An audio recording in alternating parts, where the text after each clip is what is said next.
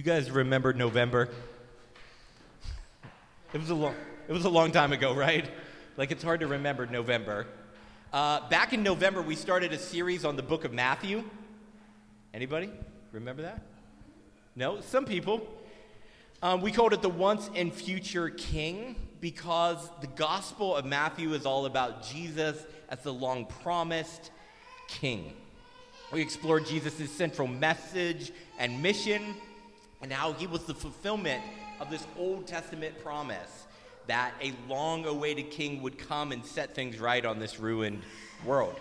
And we explored how Jesus' mission was to defeat the dark powers that currently ruled this world and to set people free from sin and death. His message, we said, was gospel, or good news. That's why we call Matthew, Mark, Luke, and John Gospels. It means good news. It's an announcement of a new rule and reign with him as king. In our world filled with pandemics and racism and mass shootings and economic uncertainty, our hearts long for things to be set right, whether you're religious or not religious, whether you're spiritual or not. We all have this ache inside of us. Something's wrong with our world, and we want it to be made right. Jesus claims to be the rightful king for the world, and when he reigns as king, everything will be made right.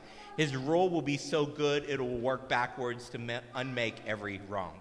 That's good news that every human being, regardless of where you come from or what you believe, can get excited about. If Jesus is really who he claims to be, he's the fulfillment of every human longing.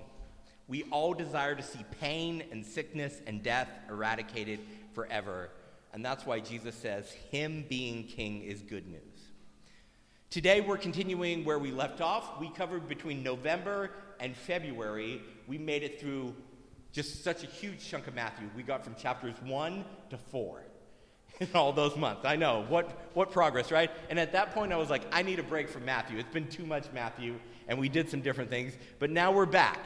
And over the next few years, Lord willing, we're going to work through the entire book of Matthew, verse by verse, and you're going to get a sense for what Matthew is all about, what Jesus' message and mission are all about, and we'll understand why Jesus as king is good news. But today, over the summer, we're going to work through the Sermon on the Mount, which is found in Matthew chapter 5 through 7. We'll go verse by verse, working through the Sermon on the Mount. It's the densest collection of Jesus' teachings in the Bible, and practically, it is where he outlines what it looks like for us to live lives as kingdom people who swear allegiance to him as king. Most scholars believe the Sermon on the Mount, the sermon that Jesus delivered on the Mount, was Jesus' go-to message as he traveled around. He was a traveling rabbi, and as he went to different towns, this is probably the message that he took with him. As he taught and healed and announced the good news of his coming kingdom, he probably repeated a lot of these things from town to town. Luke records a sermon that was given on a plain, not on a mount, in Luke chapter 6. A third of that sermon is word for word the same as Sermon on the Mount here. So Jesus is at least reusing some of this same material, and this is most likely his most commonly repeated teachings as he travels around and he tells different people, this is what life looks like if I become your king. Now, Matthew splits the Sermon on the Mount into 3 sections, and each of those 3 sections, he breaks into 3 sections. The Beatitudes, the part that you probably know in the Bible as blessed are, the blessed are section. The first of these 3 sections is the Beatitudes. It lists 9 blessings in 3 sets of 3. Matthew loves to use the number 3 all through his book. He breaks things into 3s. He gives 3 examples. He's a brilliant and meticulous writer, and he works really hard for his gospel to read like an Old Testament book did. He works really hard to write like the Old Testament authors did as meditation literature with design patterns and repetitions, really written in a way so that truth is revealed to you as you read and reread the passages over and over. Rough breakdown on the Sermon on the Mount. 3 groups, I said again, Matthew breaks it into 3 parts. The first part is the Beatitudes, that's the blessed are section. The second is misconceptions about Old Testament teachings. And then the third section is new teachings from Jesus. The Sermon on the Mount is the first of 5 discourses or 5 sermons that Matthew records in his book. And the Sermon on the Mount is the longest continual discourse of Jesus found in the New Testament. It's one of the most widely quoted sections of the Gospels and of the New Testament. For instance, the Sermon on the Mount includes some of the best-known teachings of Jesus, such as the Lord's Prayer. Many scholars believe the Sermon on the Mount is ground zero for Christian discipleship. If we're going to become disciples, students of how Jesus lived and loved, this is ground zero, the Sermon on the Mount. This is the King's manifesto of what he wants his followers to live and love like. I think sometimes when I say things like live and love like Jesus, people are like, be nice. That means be nice. Like someone's trying to get over, I'm going to live like Jesus and let him over. And I'll only honk instead of like waving fingers out the window or yelling profanities, right? Living like Jesus. But it means so much more than that. But it is an everyday thing. It's everyday, ordinary practices. And we're going to talk about those as we go through the Sermon on the Mount. So, the word Christian means little Christ. It was originally a slur used to describe early followers of Jesus. In the ancient Christian world, Christian didn't mean, oh, I go to church on Sunday. Or it didn't mean, I believe these set of beliefs that have been written down somewhere. It meant that the way you lived looked like the way Jesus lived. That was a slur because the way Jesus lived and acted seemed ridiculous to the Roman Empire, who valued power and wealth above all else. This is why I think the Sermon on the Mount is so essential, because sometimes we think we can call ourselves Christian, and yet we don't actually live out any of his teachings. And if we are going to say we're students, apprentices, disciples of Jesus, we need to at least live out the ground zero teaching of the Sermon on the Mount. Augustine, the theologian and philosopher who lived around 300 years after Jesus, said this: if anyone will piously and soberly consider the sermon which our Lord Jesus spoke on the Mount, as we read it in the Gospel according to Matthew, I think they will find in it, so far as regards the highest morals and the perfect standard of the Christian life. Augustine felt like the Sermon on the Mount was the perfect standard of what our life as Christians should look like. So, enough introductions. Let's jump in. Let's read some of this. Matthew chapter 5, starting in verse 1. Now when Jesus saw the crowds, he went up on a mountainside and sat down. I stand up to speak, right? But in first century Jewish culture, you would sit down to teach. You would sit down to teach. So it would be reversed. I'd be out there and you'd be up here. His disciples came to him and he began to teach them. So that's it. We're just going to cover 3 verses today. I know it's going to take us all summer to get through it if I keep at this pace, right? The reason I want to just do 3 verses is before we get into the meat of Jesus' teachings, we have to deal with a bit of controversy surrounding these verses. See, I was raised in churches that said the Sermon on the Mount was an impossible moral ideal. They taught me that it was designed to be so impossible so that I would realize I couldn't be good enough on my own and recognize the fact that I needed Jesus. And I understand why I was taught this, right? I grew up in churches that had been shaped by the Protestant Reformation, so all their messaging was about what makes us different from Catholic Christians. Because of this historic background, churches that I grew up in stressed the importance of people knowing that they cannot earn God's love. It is given as a gift of grace. And we know that. Paul goes on and on about that in the New Testament. But sometimes this perspective makes us forget that the love of God should compel us to act as God would. We do not earn the love of God by acting like God, but the love of God should compel us to act as God does. Remember what John said in 1 John? He said, if you've experienced the love of God, but it doesn't lead you to love other people, then you're lying about knowing God. Loving others doesn't earn God's love, but being loved by God will make you love others. And if you don't love others, you haven't experienced his love. And notice how Matthew introduces the sermon here. He doesn't say, now Jesus, hoping to convince his disciples that they couldn't be good enough without him, told them this impossible set of morality and ethical standards. No, that's not what he says. He says his disciples came to them and he began to teach them. He taught them. It is not only how the sermon starts, though, that has convinced me that this is a practical guide on how to live and love like we are students of Jesus' way of life. But look at the end of the Sermon on the Mount. We're going to get to this in August or September, hopefully by then. Matthew chapter 7, it ends this way. These are some of the last verses in the Sermon on the Mount, verses 24 and 26. Therefore, everyone who hears these words of mine, this sermon I just gave you, and puts them into practice is like a wise man who built his house on the rock. But everyone who hears these words of mine and does not put them into practice is like a foolish man who builds his house on sand. How does Jesus end the Sermon on the Mount? Well, obviously, he says, you can't be good enough without me, and so all these things were just to help you realize that you couldn't do it. You don't actually have to do them, just as long as you realize you can't do it. No, he says, if you don't live these out, you're a fool. Because the abundant life that I offer involves actually practicing what I teach, not just saying, that sounds nice, that sounds good, and then doing whatever you want. He expects us to act on his teachings. The foolish are those who hear what Jesus says and say, yes, I agree with that. I believe that. That's good. And then they never, ever practice them. The foolish are not those who try to follow his teachings and fail, but the foolish are those who never even try because they say, it's too difficult.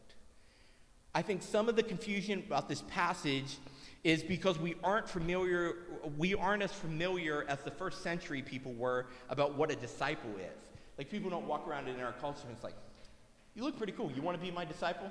You know, like, nobody does that, right? If we did, we'd be like, cult, stay away from me, you know? But in the first century, rabbis would travel around Palestine teaching a way of life based on the Old Testament. They would recruit students. They would go to synagogues, and they would say, who's your best student here? And they'd try to recruit that student to become their apprentice, and they would memorize the teachings of their master, travel around with them, and they would model their master's life. A rabbi's summary of what their way of life looked like, what they taught and what they modeled, was sometimes called a yoke. A yoke. You know, a yoke, I think we have a picture up here. A yoke. It guides an animal, right, plowing a field. Now, a disciple, an apprentice, would be yoked in with their master, so they're forced to walk alongside him. They're forced to go the same direction as him. They're forced to lead their life in the same direction that their master did. A yoke is a harness that fits over an animal so that they can be guided into straight lines when plowing. The teaching of a rabbi was to guide people into a direction, into a way of life. And this is why Jesus says in Matthew 11, 28 through 30, come to me, all you who are weary and burdened, and I will give you rest. Take my yoke upon you and learn from me, for I am gentle and humble in heart, and you will find rest for your souls. For my yoke is easy and my burden is light. What does Jesus say? There's a lot of rabbis out there. There's a lot of Pharisees. There's a lot of teachers. And what they want to do is just keep heaping stuff on you that ends up making you feel anxious and guilty and ashamed. And he's like, take my yoke upon you. I'm gentle and humble, and you're going to find rest for your soul. You're going to find what your soul longs for.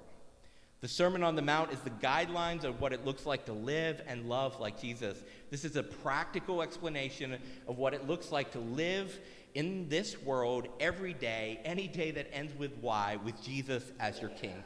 I like to call the Sermon on the Mount the King's Manifesto. You know, when a rebel leader writes up a manifesto and he's like, this is my take on what the world needs to look like and what needs to happen, and people band together, you know, and they pass around the PDF on the dark web or whatever. This is Jesus' manifesto about how the church should live and how that should be a transforming kingdom in this world. So, all that to be said, we need to look at the Sermon on the Mount, though, as less a list of commands and more of an explanation of what life looks like if you kneel before King Jesus and become an apprentice of his way of life. Dallas Willard, in his book, The Divine Conspiracy, not an easy read, but probably one of the best reads of my entire life. If you can get through his dense language, it's worth reading. He says this: from start to finish in Jesus' Sermon on the Mount, he is not giving us commands, but he's illustrating the blessings of living under God's rule. The people described in the Sermon on the Mount are able to be the kind of people that Jesus describes because they are living their everyday lives with his spirituality. They go to God through the grace of Jesus Christ, his death and resurrection on their behalf, and they trust God as he does, apprenticing themselves to him. Jesus is their Lord and Savior and their teacher and their master, and they train under him. So, why do I think so many modern churches, at least the churches that I grew up in with, dismiss the Sermon on the Mount? I remember I was teaching a small group one time for adults, and I was teaching through the Sermon on the Mount, and this one lady, she's like,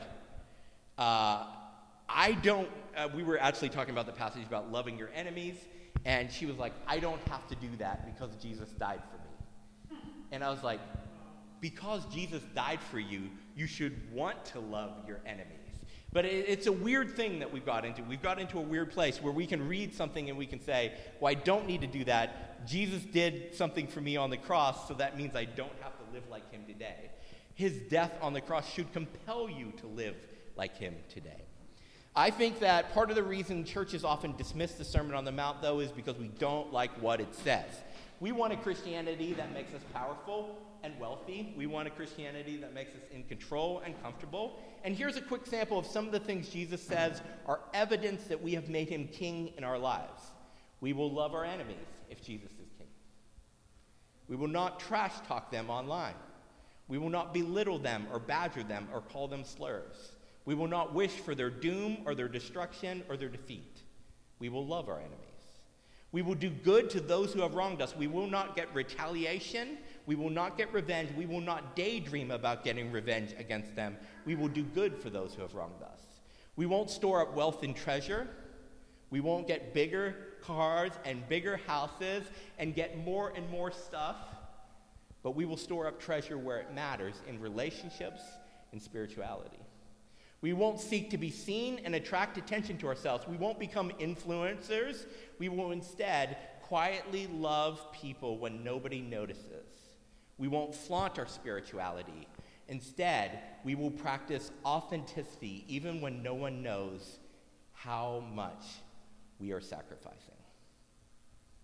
I think the reason that churches don't like the Sermon on the Mount is it presents a view of Christianity that doesn't look like most of our churches. Doesn't look like our American Christianity. It doesn't present a view of Christianity that we like. Many times our churches and our ideas about the American good life are completely contrary to the Sermon on the Mount. So many churches have built themselves on a platform of hating their enemies or getting even with those that wrong us or getting wealthy and powerful and flaunting their spirituality. But rather than repent and admit that something else or someone else is our king, we'd rather just dismiss the Sermon on the Mount and deceive ourselves. But remember what Jesus said? I just read it a few minutes ago at the end of the Sermon on the Mount. If you hear his teachings and you don't practice it, we are what? Fools. We're fools. I think we have foolish churches and foolish Christians who call themselves followers of Jesus, who say they have knelt before Jesus as king, but they don't actually follow his teachings because they just don't like them. Dallas Willard again said this: the greatest issue facing the world today. Does our world have some issues? Yes. Like, watch the news for 30 seconds. Like, our world has issues. The greatest issue facing the world today, with all its heartbreaking needs, is whether those who by profession or culture are identified as Christians will become disciples, students, apprentices, actual practitioners of Jesus Christ, steadily learning from him how to live the life of the kingdom of heavens into every corner of human existence. That's what the world needs. People who say they're Christians to actually become practitioners of Jesus' way of life, the life of the kingdom of heavens. So over the next few weeks, we're going to unpack the Sermon on the Mount. Next weeks and months, we're going to walk through what Jesus teaches and why he teaches that, and why, when we have bowed our knee to Jesus, these things become true in our lives. Now, over the next few weeks, you and I have some options. I can write some messages over the next few weeks, and I can be like, I'm going to really tell people these things because they need to hear it, and I can go about my own life and ignore them. And you can do the same thing. You can sit out there and listen. You can watch online or listen to the podcast and say, that sounds nice. I believe that. Amen. And not do anything. Or we can actually obey. We can get down on our knees and let Jesus wear the crown in our lives, and we can live out these things.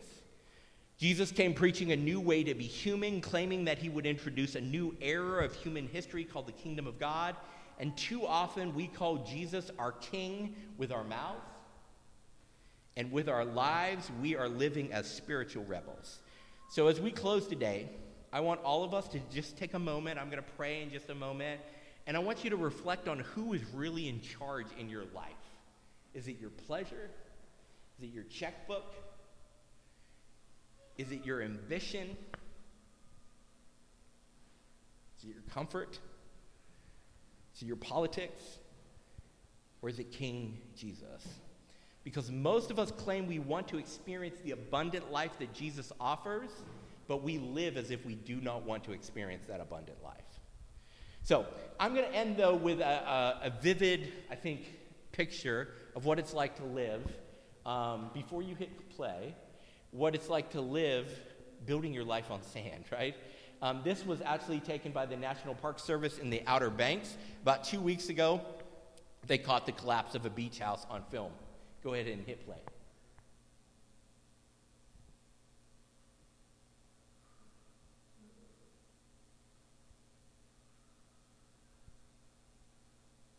There it goes, floating off into the ocean.